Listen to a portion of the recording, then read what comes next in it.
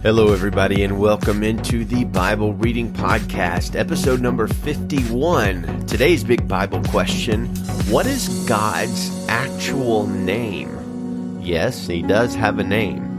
So our Bible readings today include Job chapter 20, in which Zophar, Job's friend, will erroneously tell us that the wicked are always punished while on earth, and their plans never succeed in the long run. Luke chapter 6 contains Luke's shortened version of the Beatitudes, as well as Jesus' challenge to the scribes and Pharisees about the Sabbath. 1 Corinthians 7 is a bit of a confusing passage in a few places, but it does have lots of great advice on marriage, including, number one, you don't have to get married, but you certainly can if you want to, and you must get married if you are burning with sexual desire.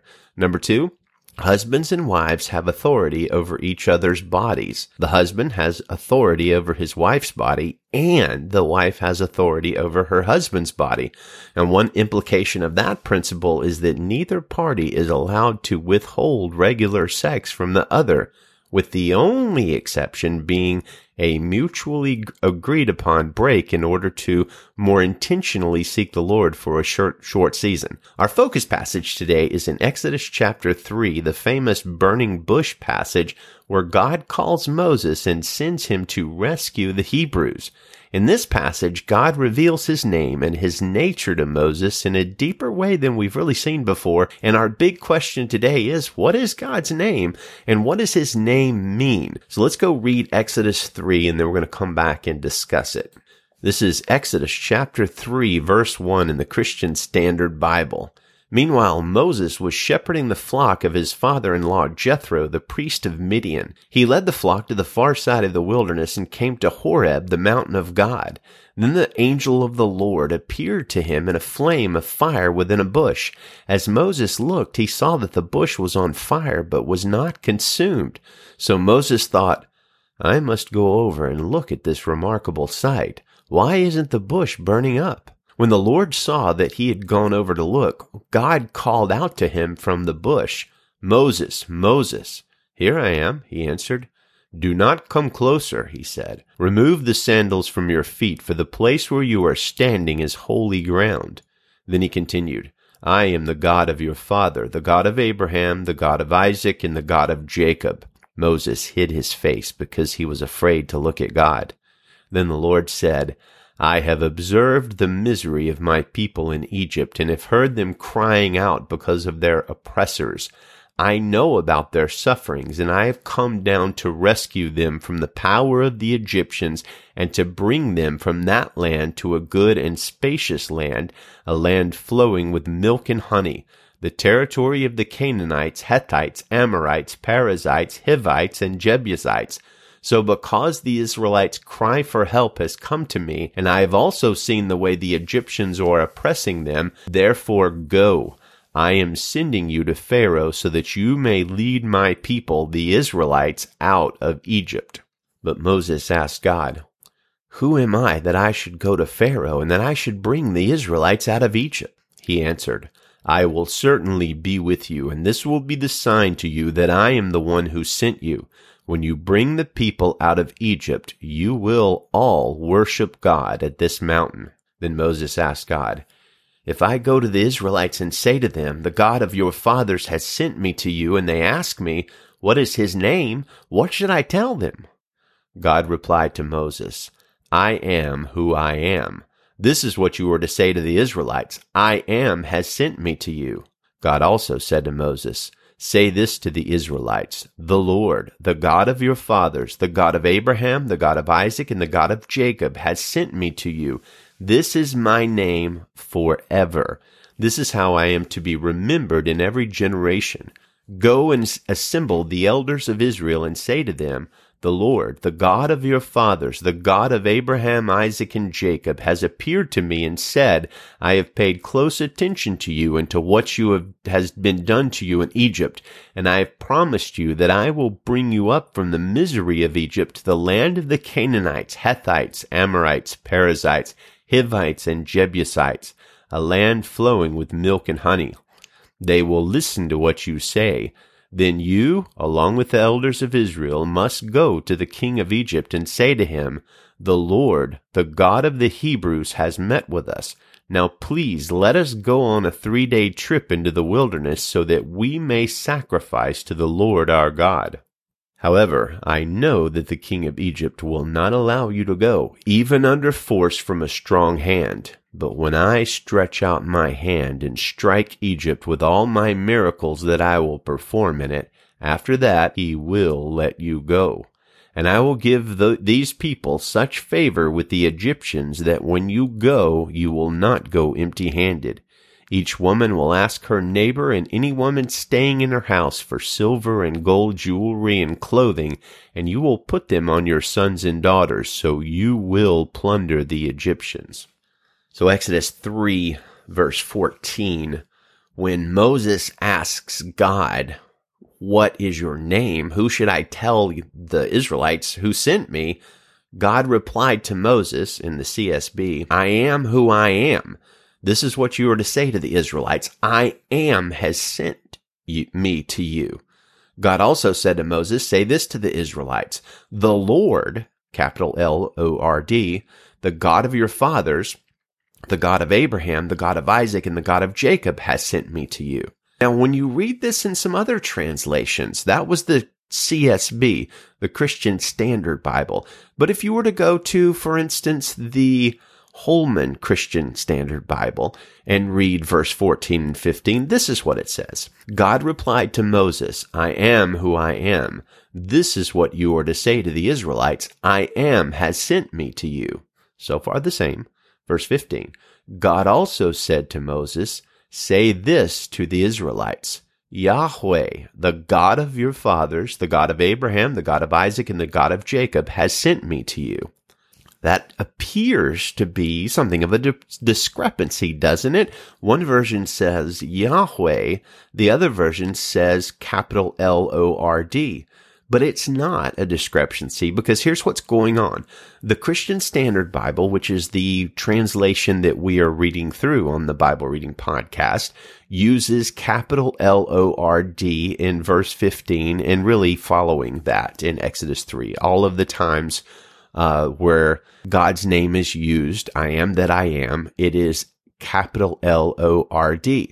But the Holman Christian Standard Bible, which is actually my favorite translation, uses Yahweh in verse 15 and following. So what gives? And the answer is that God gives Moses his name, his personal name in Exodus 3:14, and that name is Yahweh. In the Hebrew, his name means I am that I am, or perhaps I am because I am. Most modern Bible translations, the King James Bible included, translates Yahweh to capital L-O-R-D with all capitals to indicate that God's name is being used. Now, why would they do this? Well, there's a few reasons. For one, most modern Bibles are translations, and therefore they seek to translate every word from one language to another. Occasionally, that's quite difficult when faced with hapax legomena, which we talked about in episode number 47.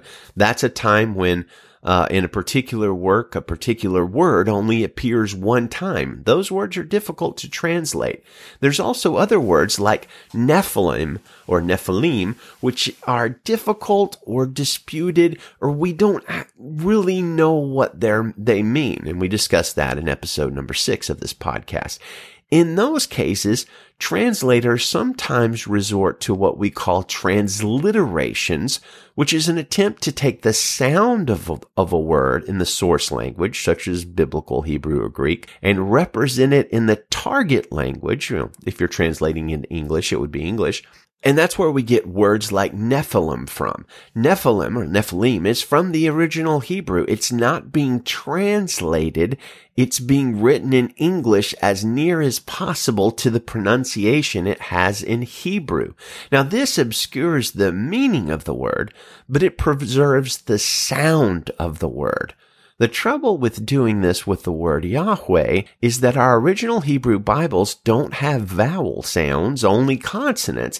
And because the early Hebrews refused to say God's name out loud because they respected him so much and they didn't want to blaspheme it, we don't know exactly how the name should be pronounced, because we only have those 4 Hebrew consonants. At this point, let's tag in our friends at gotquestions.org to help us understand the dynamic better. And I believe this is Michael Hoodman who wrote this article. He says, in the original Hebrew, God's name transliterates to YHWH, sometimes written in the older style as YHVH. This is known as the Tetragrammaton, which is just a fancy word that means 4 letters. Because of the lack of vowels, Bible scholars debate how the Tetragrammaton YHWH was pronounced. The Tetragrammaton consists of 4 Hebrew letters, Yod, He, Vav, and then He again. Some versions of the Bible translate the Tetragrammaton as Yahweh, which is what the Holman does. Some translate it as Jehovah with a J. Most translate it as Lord with all capital letters. Contrary to what some Christians believe, and at least a few cults, Jehovah is not the divine name revealed to Israel. The name Jehovah is a product of mixing different words in different alphabets of different languages. Due to a fear, as we mentioned earlier, of accidentally taking God's name in vain, the Jews basically quit saying it out loud altogether. Instead, when reading scripture aloud, the Jews substituted the Tetragrammaton YHWH with the word Adonai, which means Lord. Even in the Septuagint, the Greek translation of the Old Testament, the translators substituted Kyrios, which means Lord, for the divine name. Eventually, the vowels from Adonai, Lord, or Elohim, God, found their way in between the consonants of YHWH that formed the name Yahweh, YAHWEH. But that interpolation of vowels does not mean that was exactly how God's name was originally pronounced. We aren't entirely sure if YHWH should have 2 syllables or 3. Any number of vowel sounds can be inserted within those 4 letters, and Jewish scholars today are as uncertain of the real pronunciation as Christian scholars are. Jehovah is much, much later, probably from the 1500s, and it's a variant. The word Jehovah comes from a 3-syllable version of YHWH. The Y was replaced with a J, but Hebrew does not have the J sound, and the W with a V, and the extra vowel was added in the middle, and that's where we get Jehovah from. God's name is Yahweh, or something very close to that. Even though we don't know exactly how to pronounce it, we know what it means, and that's the important thing. It means that God is the only non-created, non-caused being in the multiverse. Where did God come from? He is because he is. Who created God? Nobody. He is because he is. How did God become God? He always has been. He is because he is. We pointed out in episode number 31 of this pod that there are many Elohims, which are spiritual beings, or if you will, gods with a lowercase g, mentioned in the Bible, but there is only one Yahweh. He is the God above gods, the Lord of all lords, the King of kings. There is no one beside God. He is that he is. Interestingly, the name Jesus comes from Yahweh as well, or the Hebrew name Jesus. Jesus is from the Greek, but Jesus' name was Yahashua or Yahshua.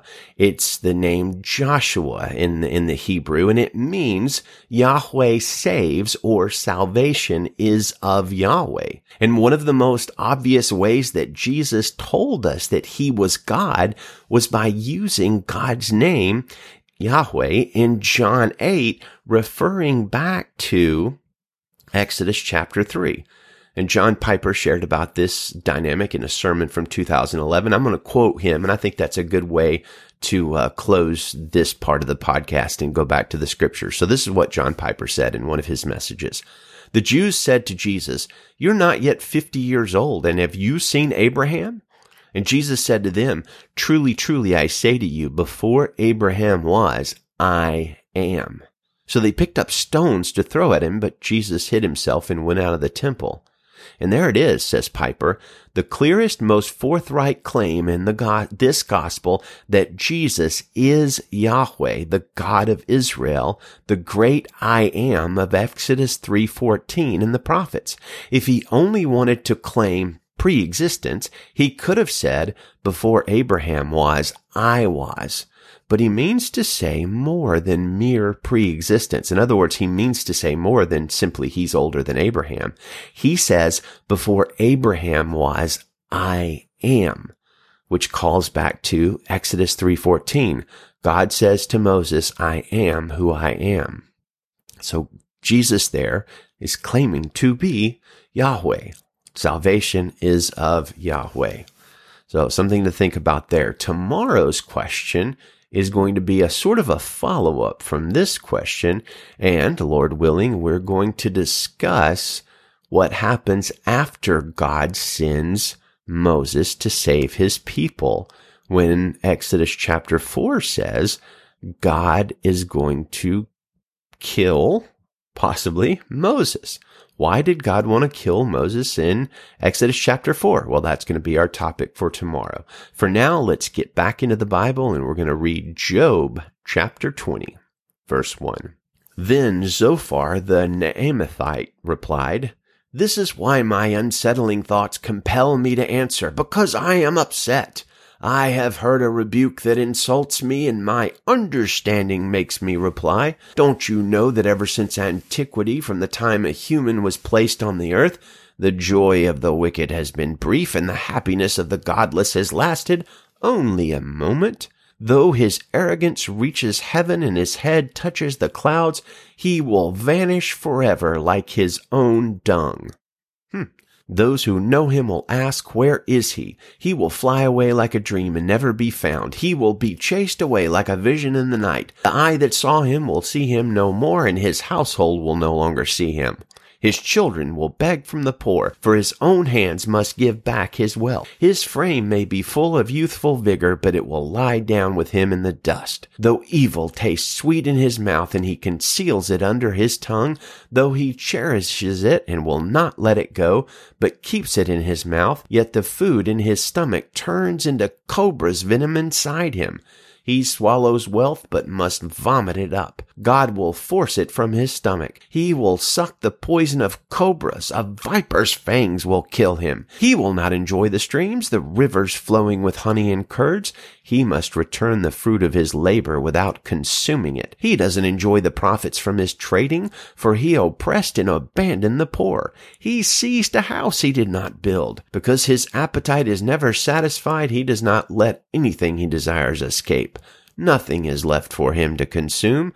Therefore his prosperity will not last. At the height of his success, distress will come to him. The full weight of misery will crush him. When he fills his stomach, God will send his burning anger against him, raining it down on him while he is eating. If he flees from an iron weapon, an arrow from a bronze bow will pierce him. He pulls it out of his back, the flashing tip out of his liver. Terrors come over him. Total darkness is reserved for his treasures. A fire unfanned by human hands will consume him. It will feed on what is left in his tent. The heavens will expose his iniquity, and the earth will rise up against him. The possessions in his house will be removed, flowing away on the day of God's anger. This is the wicked person's lot from God, the inheritance God ordained for him. Luke chapter 6, verse 1. On a Sabbath he passed through the grain fields. His disciples were picking heads of grain, rubbing them in their hands and eating them. But some of the Pharisees said, Why are you doing what is not lawful on the Sabbath? Jesus answered them, Haven't you read what David and those who were with him did when he was hungry, how he entered the house of God and took and ate the bread of the presence, which is not lawful for any but the priests to eat? He even gave some to those who were with him. Then he told them, The Son of Man is Lord of the Sabbath. On another Sabbath he entered the synagogue and was teaching. A man was there whose right hand was shriveled. The scribes and Pharisees were watching him closely to see if he would heal on the Sabbath, so that they could find a charge against him. But he knew their thoughts, and he told the man with the shriveled hand, Get up and stand here. So he got up and stood there.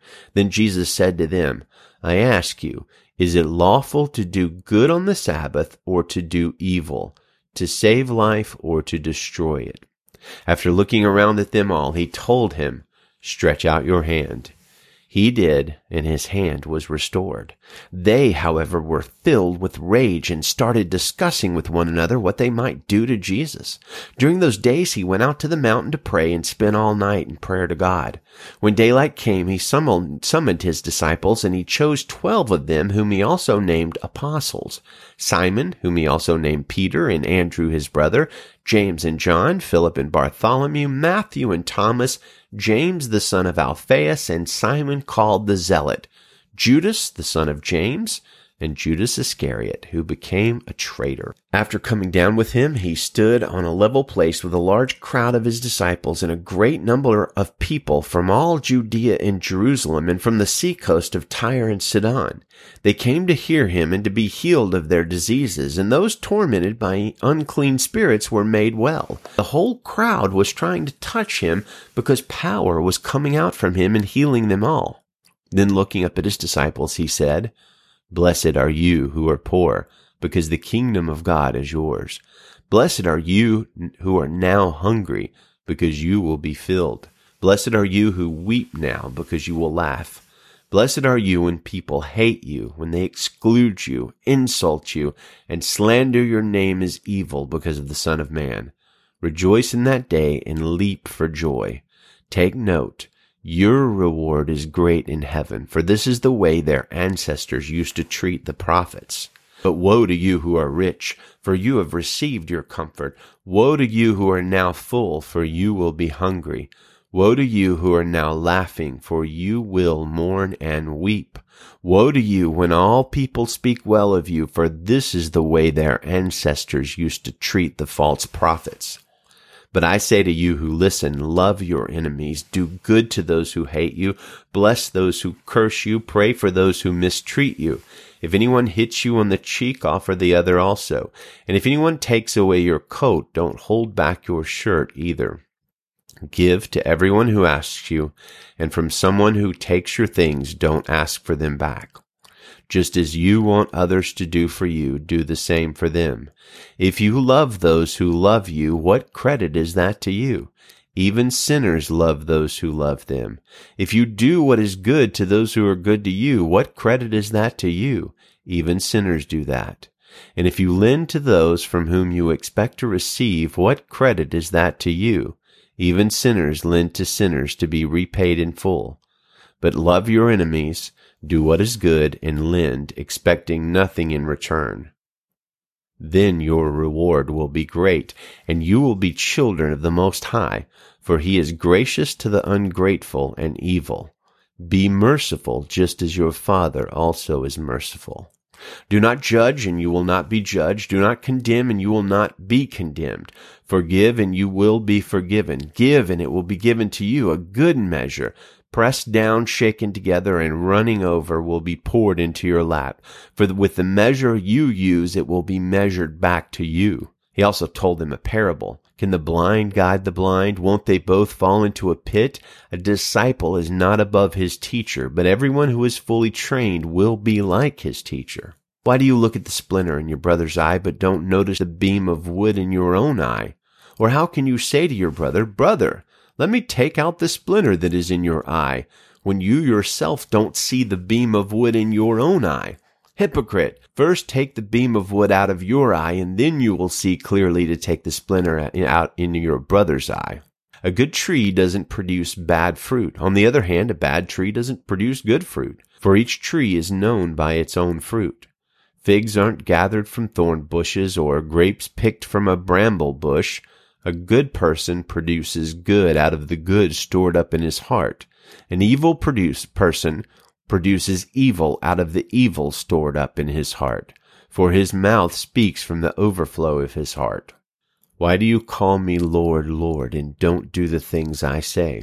I will show you what someone is like who comes to me, hears my words, and acts on them. He is like a man building a house who dug deep and laid the foundation on the rock. When the flood came, the river crashed against that house and couldn't shake it because it was well built. But the one who hears and does not act is like a man who built a house on the ground without a foundation. The river crashed against it, and immediately it collapsed, and the destruction of that house was great. 1 Corinthians chapter 7. Now, in response to the matters you wrote about, it is good for a man not to use a woman for sex, but because sexual immorality is so common, each man should have sexual relations with his own wife, and each woman should have sexual relations with her own husband. A husband should fulfill his marital duty to his wife, and likewise a wife to her husband. A wife does not have the right over her own body, but her husband does. The same way, a husband does not have the right over his own body, but his wife does. Do not deprive one another except when you agree for a time to devote yourselves to prayer. Then come together again. Otherwise, Satan may tempt you because of your lack of self-control. I say this as a concession, not as a command. I wish that all people were as I am, but each has his own gift from God. One person has this gift, another has that. I say to the unmarried and to widows, it is good for them if they remain as I am, but if they do not have self-control, they should marry, since it is better to marry than it is to burn with desire. To the married I give this command, not I, but the Lord. A wife is not to leave her husband, but if she does leave, she must remain unmarried or be reconciled to her husband, and a husband is not to divorce his wife. But I, not the Lord, say to the rest, if any brother has an unbelieving wife and she is willing to live with him, he must not divorce her.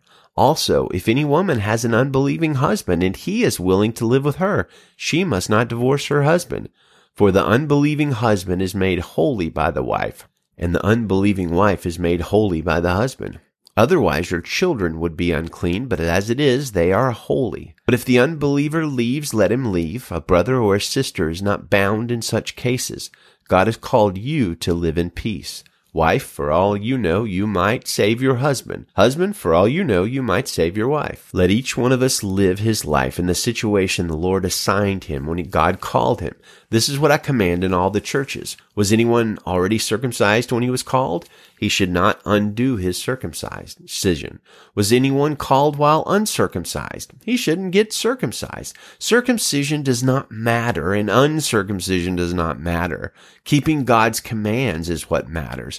Let each one of you remain in the situation in which he was called. Were you called while a slave? Don't let it concern you. But if you can become free, by all means take the opportunity. For he who is called by the Lord as a slave is the Lord's freedman. Likewise, he who is called as a free man is Christ's slave. You were bought at a price. Do not become slaves of people.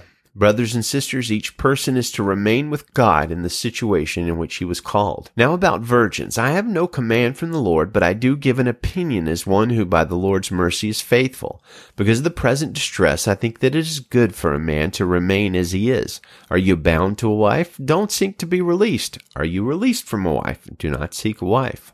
However, if you do get married, you've not sinned, and if a virgin marries, she's not sinned.